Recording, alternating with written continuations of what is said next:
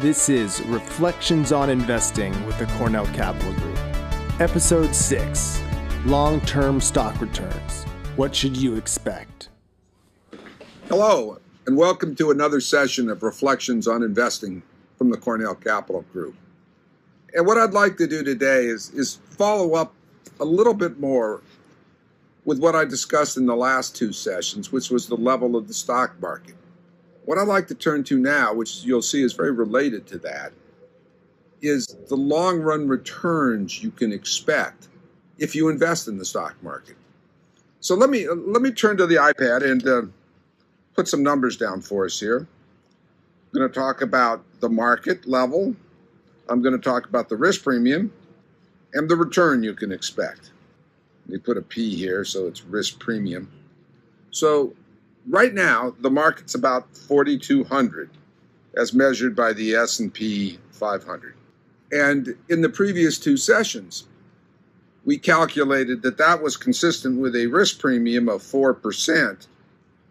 And given about a 1.6% return on 10-year government bonds now, the return you could expect on stocks was the sum of the risk premium and that 1.6%, or 5.6%.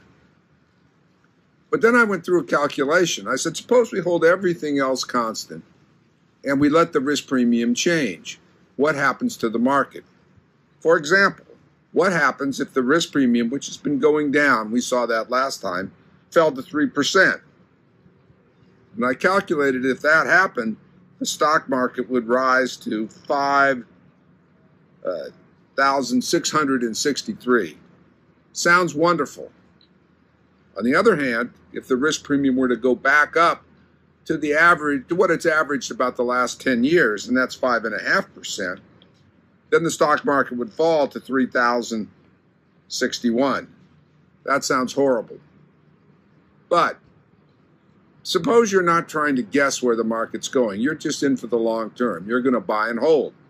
What sort of return could you expect over the long term if you got this boom where the risk premium fell and the market jumped, or if you got this crash where the risk premium rose and the market fell?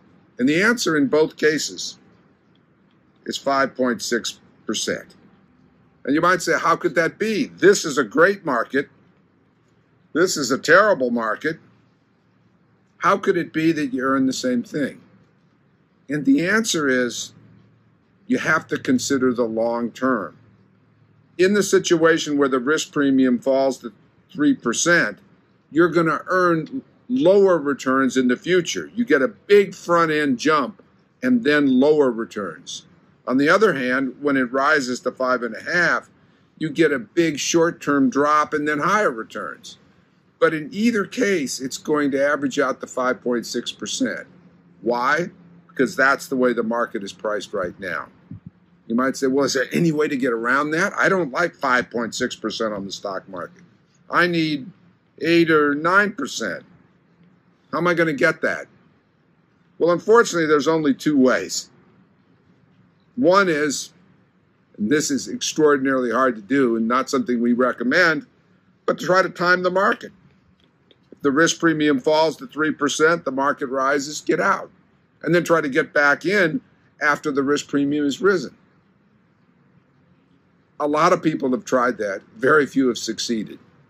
The only other way to get around the mathematical logic of being stuck at 5.6% is that the earnings of the companies that compose the S&P 500 are extraordinarily good, better than are currently expected. And that's a very important point. It's not just the earnings have to be good, they have to be better than expected. And that's very difficult in a time where expectations are running high. So, what's the bottom line? The bottom line is that when the market is very high, like it is today at 4,200, it's extremely hard to escape the mathematical logic of lower expected returns. So unfortunately, that's something you better plan for. This has been Reflections on Investing. Thanks so much.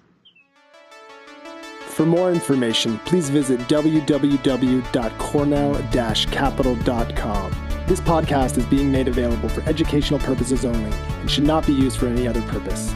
The information contained herein does not constitute and should not be construed as an offering of advisory services or an offer to sell or solicitation to buy any securities or related financial instruments in any jurisdiction.